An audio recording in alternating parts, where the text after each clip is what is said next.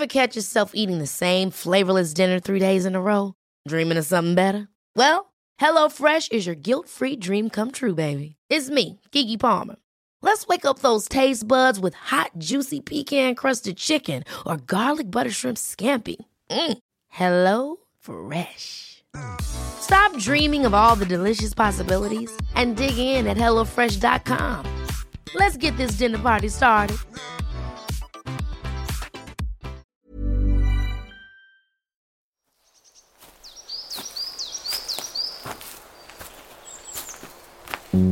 Hello everyone, welcome to part 3 of the Stompcast. Makala and I are chatting away about finances, and I've really been learning so much with this. I'm so fortunate doing the Stompcast because every guest I learn from, and I always think, do you know what, I hope that's a really good metric, and I'm certain it's a metric for the people listening and finding it helpful as well, because I keep learning stuff, and so I feel very lucky to be doing this job, to be honest. Anyway, let's get into it. I'd love to, in this third part, because we often think about like life lessons and stuff, I really like to kind of target those kind of key things you'd like people to come away from this episode from understanding. Of course, there's so much more to talk about, and that's why we really should get a copy of the Money Edit, of course. But let's talk a little bit about literacy, because I talk about emotional literacy a lot at schools and how important it is that we embed emotional literacy from a young age. Being able to put words, phrases, names to the things that you feel, and therefore by knowing how you feel, you can know how to act and what to do. So what does financial literacy mean, and what are the main things that we should know about? Some of the words that pop up in my head are things like I don't know if this is what we mean by literacy, but that's what we'll learn, but things like ISAs and so on, and like savings accounts. Could you just give us a bit of an overview of why it matters and some of the things that we should know? Yes, financial literacy is like education. Financial education. It's another word for financial education, and I think we spend so much time in our life learning, maths, English, science, and sometimes you think with some of the subjects that we've learned, how much of it did we actually put into practice in real life?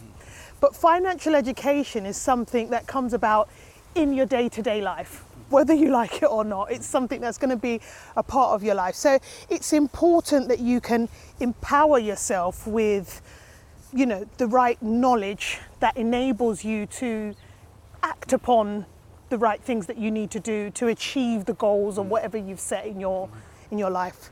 So it's always great. I mean, I always say the best thing is if you can learn financial education, it starts from home, okay? But in reality, that doesn't happen all the time, because you've got parents who don't feel confident within themselves. They haven't got the knowledge themselves to then teach the younger children. And so people generally learn about the hard way. But if you can, the more people that are, financially educated, I believe the better choices that people will make within their finances, and then the happier that people will be, because when you do make good financial decisions, it does lead to good feeling outcomes. And when you make bad financial decisions, like you end up racking up a lot of debt without realizing or understanding the implications of it, it leaves a really bad feeling. And particularly when we're talking about that in a mental health thing, situation, it's anxiety, stress, depression, burnout, the serious ends of the spectrum, right? And we, again, going back to that point, not to label, we're looking at positive outcomes here, but financial stress is not, number one cause in adults of worry and anxiety is financial worry. So that's why, fundamentally it's important. We want to be feeling good about it, don't we? So what are the main things that you would learn about if you're going to go away and learn, financial literacy? Where would you start? You said from home. What do you mean by that, and where would you start? Yeah, I mean, if you haven't learnt from home, you are living your adult life. Great things are books. The Money Edit. I've put a lot in there, and over the years it's been quite funny because since ever since I've been in the industry just shy of 19 years now, and I still get asked the same questions that I was asked when I was much younger. What's a savings account? What's the best way to save? How do I buy a property? What age do I retire? What does a good retirement look like? These are so much of for me, is like a first language, but for many other people, it's like foreign. And so I was really adamant on making sure that all of those answers to those questions that I constantly get asked, are fueled in that book. You know, but there's many other financial books as well available, and I think educating yourself that way, if you are a book lover. Some people don't like reading, you know, so listening to podcasts. Yeah, well, hopefully I'm recovering a lot here. It's certainly a starting point. If I've learned a lot, I hope that others will already as well. Listening to podcasts is a great way, and you can do it in your own fun spare time, you know. So it might be that, you know, you're cooking your favourite meal and you're listening to a financial podcast, or you're listening to, you know, something that's got some financial information. And I think that's quite key, because sometimes people see it as an onerous task to learn about money and learn about finances, or they feel that it's just so overwhelming and above them. And that's why I always think it's quite good to keep things in simple terms, you know, remove any form of jargon, and just you know, explain it in a simple way that everyday people can understand. And that's quite key. But I think whatever way that you get the best access to that information is the best. There's lots online as well. You've got lots available at your fingertips in terms of I want to say social media. Social media is quite great for little snapshots. I'm always putting a lot of information out there, you know, in terms of this is what you can do, this is what this is, and trying to be quite topical with what's going on as well. Do blogs and things. Yeah, right? yeah. And I do a regular column. So I think reading as much as you can, educating yourself as much as you can, and being open. Open to learning. Yeah, being open about at money. Any age, right? That is a great way to learn about financial education. I think if you keep everything closed and boxed in, it's very difficult to learn, because that's how many people learn about, you know, especially females, about beauty tips and things like that. You know, they'll go and ask a friend, oh, what's working for you? You know, you've got smooth skin, or, you know, but nobody ever does that with money. You know? It's a very good point that people don't talk to each other about it, even in the same family. I mean, like, you know, I always tell people stuff about my parents and say I hope they don't mind. Well, it's too late anyway, I told them. But you know, I think within our house, probably quite traditional, not talking about money and, you know, what things cost and, you know, mortgage and, you know, salaries, just never talked about. It was kind of like you know, that's private. You don't talk about that, even within the same kind of family. So perhaps it makes sense that people aren't as comfortable. But I guess you're going to go up to someone and say, oh, how much do you earn? What's this? But perhaps there are ways within people you know and you're friends with, this kind of learning tips from each other. Yeah. Let's dive into a few kind of almost myth-busting bits then, almost, or just like quick hits of things to understand. You know, I find it so funny is that we talk about different things and words, and like I didn't know I think a lot of people don't know what they mean. Like when we say like savings account, like an ISA, what is an ISA? What does that actually mean? Yeah. What does it mean? An ISA is the acronym stand for Individual Savings Account. And the term individual really points out that you can't have that account joint. It must be in your sole name, okay? That's the first thing. Another aspect of ISAs, or the biggest, most attractive thing about ISAs, are the government incentives that's attached to them. So I always tell people about ISAs. Think about ISAs as like you've got a box, and the box is what you want to put your money in. Yeah. But with an ISA, you get a nice shiny wrapper, and that wrapper allows you to put £20,000 into that box, and it's tax-free. Right. But when I say tax-free, it's free of income tax, Okay. which many people are familiar with. Yeah. Income tax in terms of what's taxed on your income. Yeah. And it's free of capital gains tax. Right. So capital gains is any disposable assets, any assets that you dispose of, or anything that you sell, there could be a tax. So like applicable. if a pot of money grows loads, you might be taxed because it's grown loads. That kind of thing. Is that what capital gains would work? Yeah. The thing I find confusing about that is that how does that actually work though? Because if you're say working as I'm using this example because I was a doctor, clearly I'm a doctor. I was paid a salary from the NHS. I was taxed to the point of earnings. Yeah. How does that work with an ISA then? Because the interest that you earn on an ISA, or the interest you earn on any savings account, you could take that as a whole lump sum, or you could take that as an income. Right, okay, fine. So some people, again, you could use your savings if you have enough to derive an income for you to achieve financial freedom. Right, I see.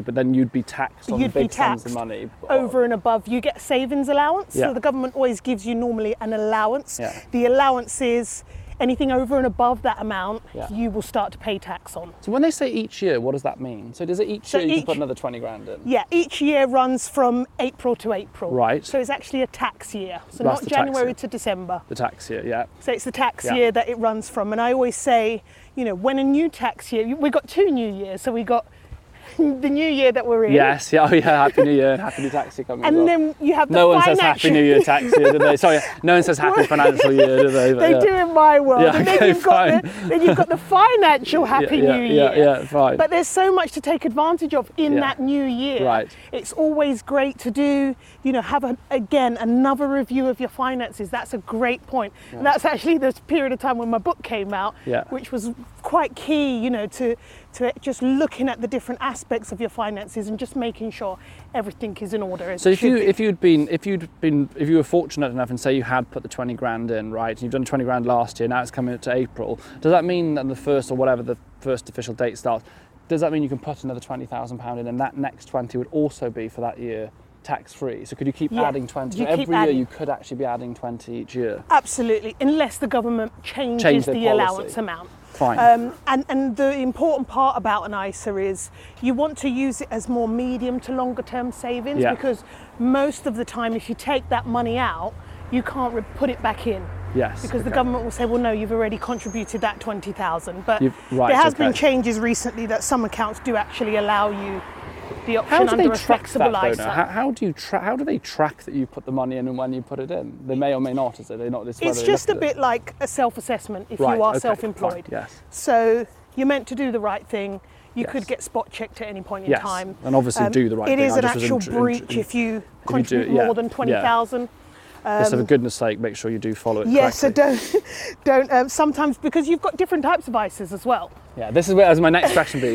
What the hell are we talking about? So, you've stocks got and shares, I cash understand. The ISAs. yeah, so you explain all that because it's Okay, really so you've got interesting. cash ISAs, Yeah. which is easy accessible. Right. So you can access your money generally at any time. Yeah. But then within cash ISAs, that's also broken down into different sections. So you can have like an easy access Yeah. cash ISA, or you might have a fixed rate bond ISA where you put your money away for 1 year or 2 years. Okay. And it's fixed at a certain interest rate and Yeah. you can't touch that money. Okay. And then you've got stocks and shares ISAs, which again has the 20,000 limit, Yeah. but you're putting your money at risk. Yeah. So it's just to be mindful of that. You want to make sure that you're comfortable with risk. You want to make sure that you're happy to leave your money for the longer term. Yeah. And, you know, then you might want to explore something like a stocks and shares ISA. Okay. And that you generally can you do that with high street banks as well as because you have Yeah, different. many of them operate on that basis. Some might not, but yeah, you know, stocks and shares ISA is available on lots of robo platforms as well. So you can easily set them up with £1, you know, just like many other types of accounts. So it's quite easy, accessible to get access to a stocks and shares ISA. But with, say for instance, you've invested, you can put 10,000 in a cash ISA Yeah. and 10,000 in a stocks and shares, Right. and that's your 20,000. Right. So you could split it how you, You wanted can, to. but if you've put 20,000 in a stocks and shares ISA, you can't put anything into your cash, and vice versa. Yes. Okay. Yes. Yeah. Sure. So it's the total that matters really Absolutely. in that essence. And And then stocks you've and got shares. lifetime ISA, A lifetime ISA as well. which is the common one that's quite you know, Okay. hip at the moment. Yeah. That allowance is £4,000. Right. But what does that mean? Lifetime. You have to leave it in there for. No, so the lifetime ISA is specifically for people who's looking to buy their first home, Right. or they want to use an ISA for a retirement pot. Okay. Okay, so it might be that you've maxed out your pension, or you haven't got access to pensions and you want to just use a little pot of money Yeah. that can help build that. But you can only put £4,000. Right. But it still forms part of that 20,000. Right. Okay. Okay. So- So it's divided down. It would be as part of that Yeah. 20,000. But what But would there's be a the bonus benefit? attached to it as Okay, well. right. So Is it- you where's get the there's benefits? benefits. Okay. So there's a bonus attached. Again, you get another government bonus, which gives you 25% on anything that you put in. Right. Okay. Okay? All right. So you get 25% on everything that you put in. So for every £1,000 that you contribute, you get £250. Right. Okay. Okay, and that's the incentive. And would you have to leave it in there for a long time then? Is that Yeah, like you with can't lifetime? touch it. Yeah. It's only for those two circumstances. Right. So it has to be that you're buying a first property, Yeah. or you're using it for retirement. And so to sound very simple, is the hope that say you're going to use it for retirement. So Yeah. if you're going to say you put in £4,000 each year, right, into that, and you've got your 25%, was that right? 25%? Yeah. Yes, you've got Yeah. your £1,000. So that's almost a £5,000. Yeah. So that if you left it in there, is it because you're hoping that the interest rate will be greater than inflation or whatever? So your money's be worth a lot more in 30, 40 years. Is that the kind of hope of it? Yeah, there's been a lot of back and forth around lifetime ISAs and how great it is at helping people in this current economy, because if you even look at house prices, saving £4,000 a year, you're going to need to save quite some time to build up a decent enough deposit to buy a property for the prices that they are right now. Sure. So I think it is within, the government's aware of it.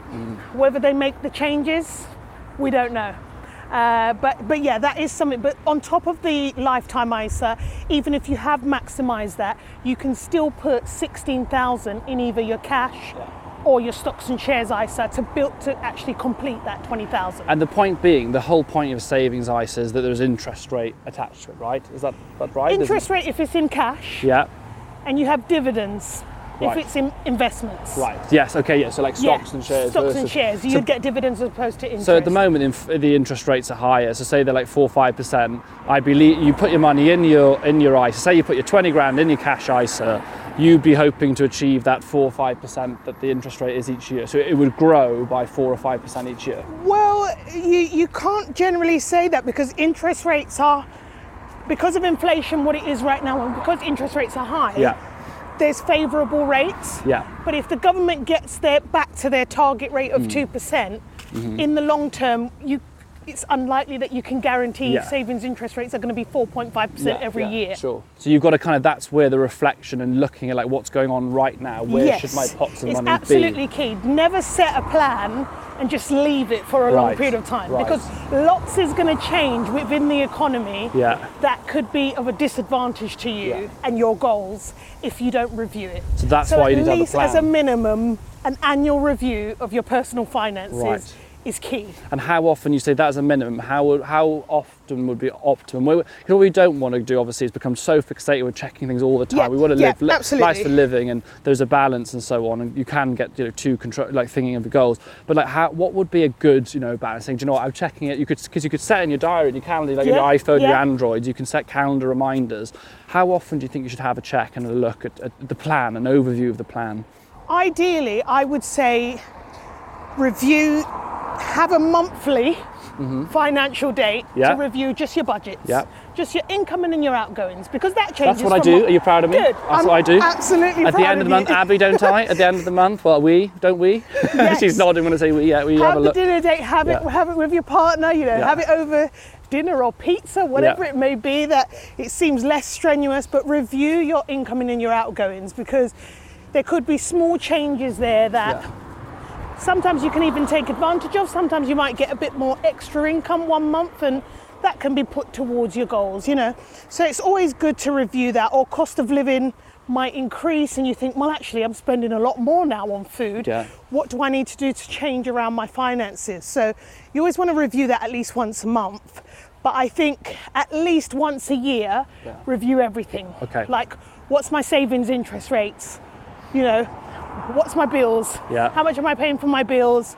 Also looking at, your mortgages and things like that. So you want to do an overall review at least once a year. I kind of almost like imagining what I've been trying to do is imagining, like as I do the business, thinking of a business mindset of going like almost at the end of the financial year, you'd sit down and go, right, what has my costs been? What money's come in? What's gone out? What tax has gone out?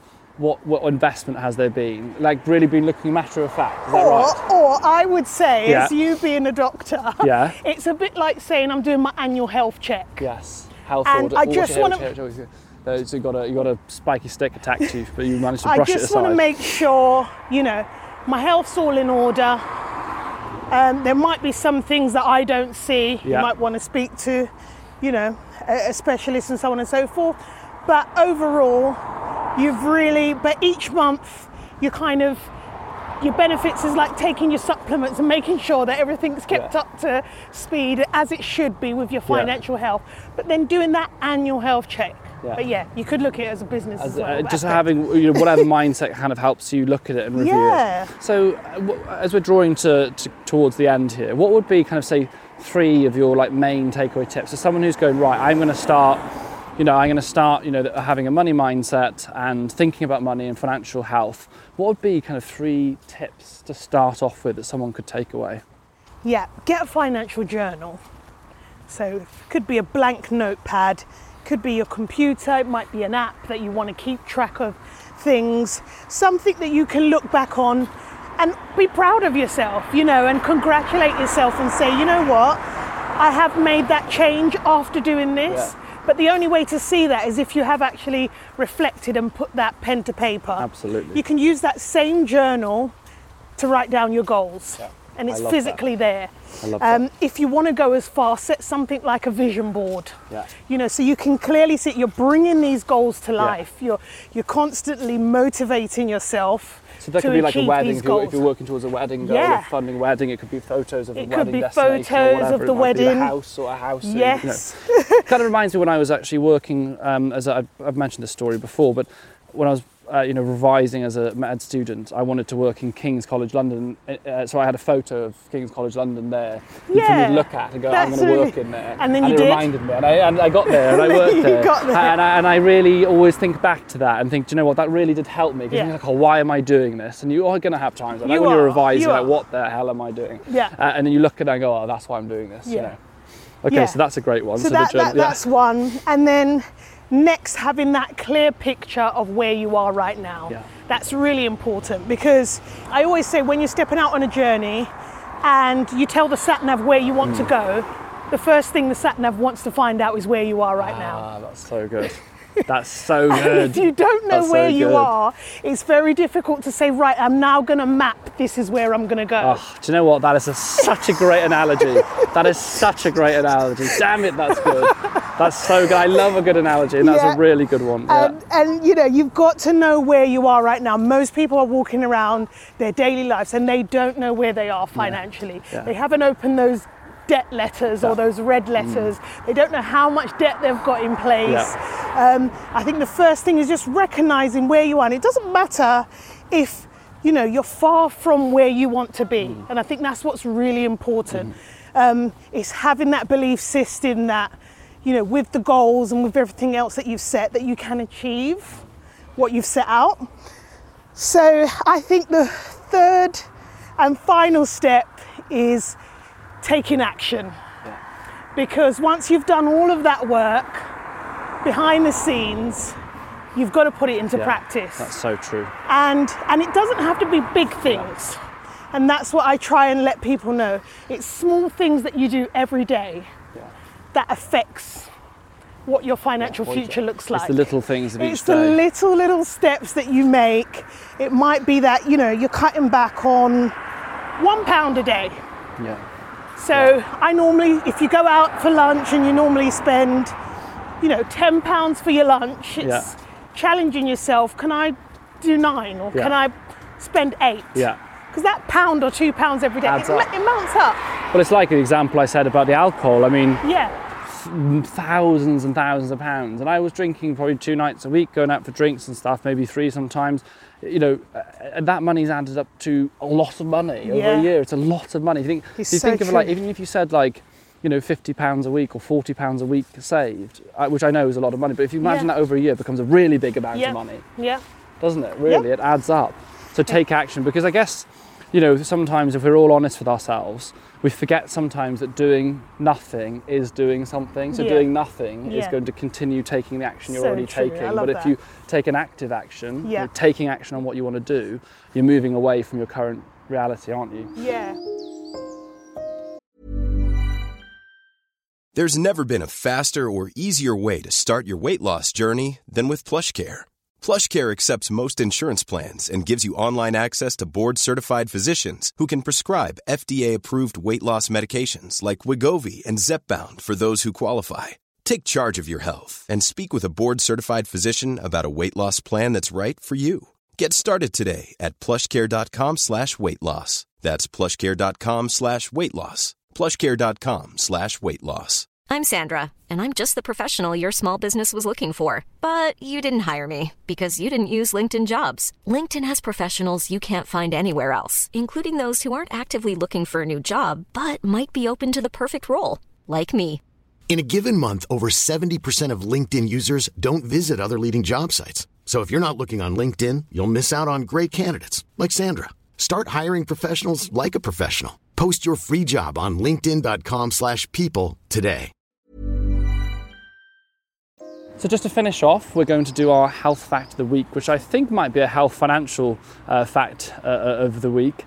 So I'll have a read of it and let's see what we think. So if you feel like change isn't possible for you, then remember this health fact. The entire surface of your skin is replaced every month, which put another way means you have about 1,000 different skins in your life. So if you want to, Wow. if you think if you've got the mindset of Never heard negativity around money, then you can have a different skin basically and work through it. 1,000 different skins in your life. That's quite a good so fact. true. I love That these is kind of so health true. facts, you know. Yeah, where you are right now is not a true reflection of where you will be in 5-10 years from now. Wow. Well, I think that's a brilliant way to end this podcast. Thank you so much for joining me for this walk. It's been absolutely Thank fantastic. I've you. learned so much, and you know what? It is so true. And you know, I'm going to take away some of the tips that you said as well, Yeah. and I'm going to dive into this book, which I claimed off you as soon as you did. I was like, I'm going to have this book off you. So thank you so much. So make sure You're you do welcome. get a copy, guys. And also, we'll leave some links in the show notes, some support services as well, because you know, as I said at the start, the reality is people are going through a difficult time. Please don't feel that you know you're alone. Don't give up hope.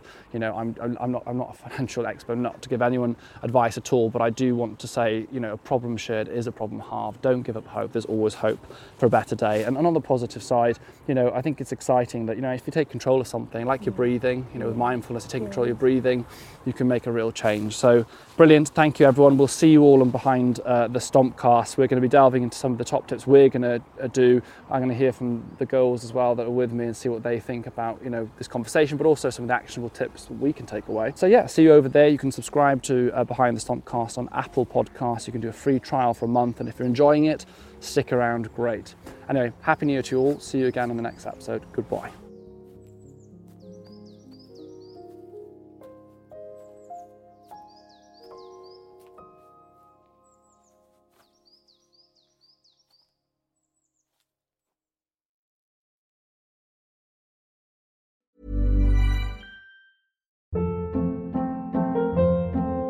Hold up. What was that? Boring. No flavor. That was as bad as those leftovers you ate all week. Keke Palmer here, and it's time to say hello to something fresh and guilt-free. Hello Fresh. Jazz up dinner with pecan-crusted chicken or garlic butter shrimp scampi. Now that's music to my mouth. Hello Fresh. Let's get this dinner party started. Discover all the delicious possibilities at hellofresh.com.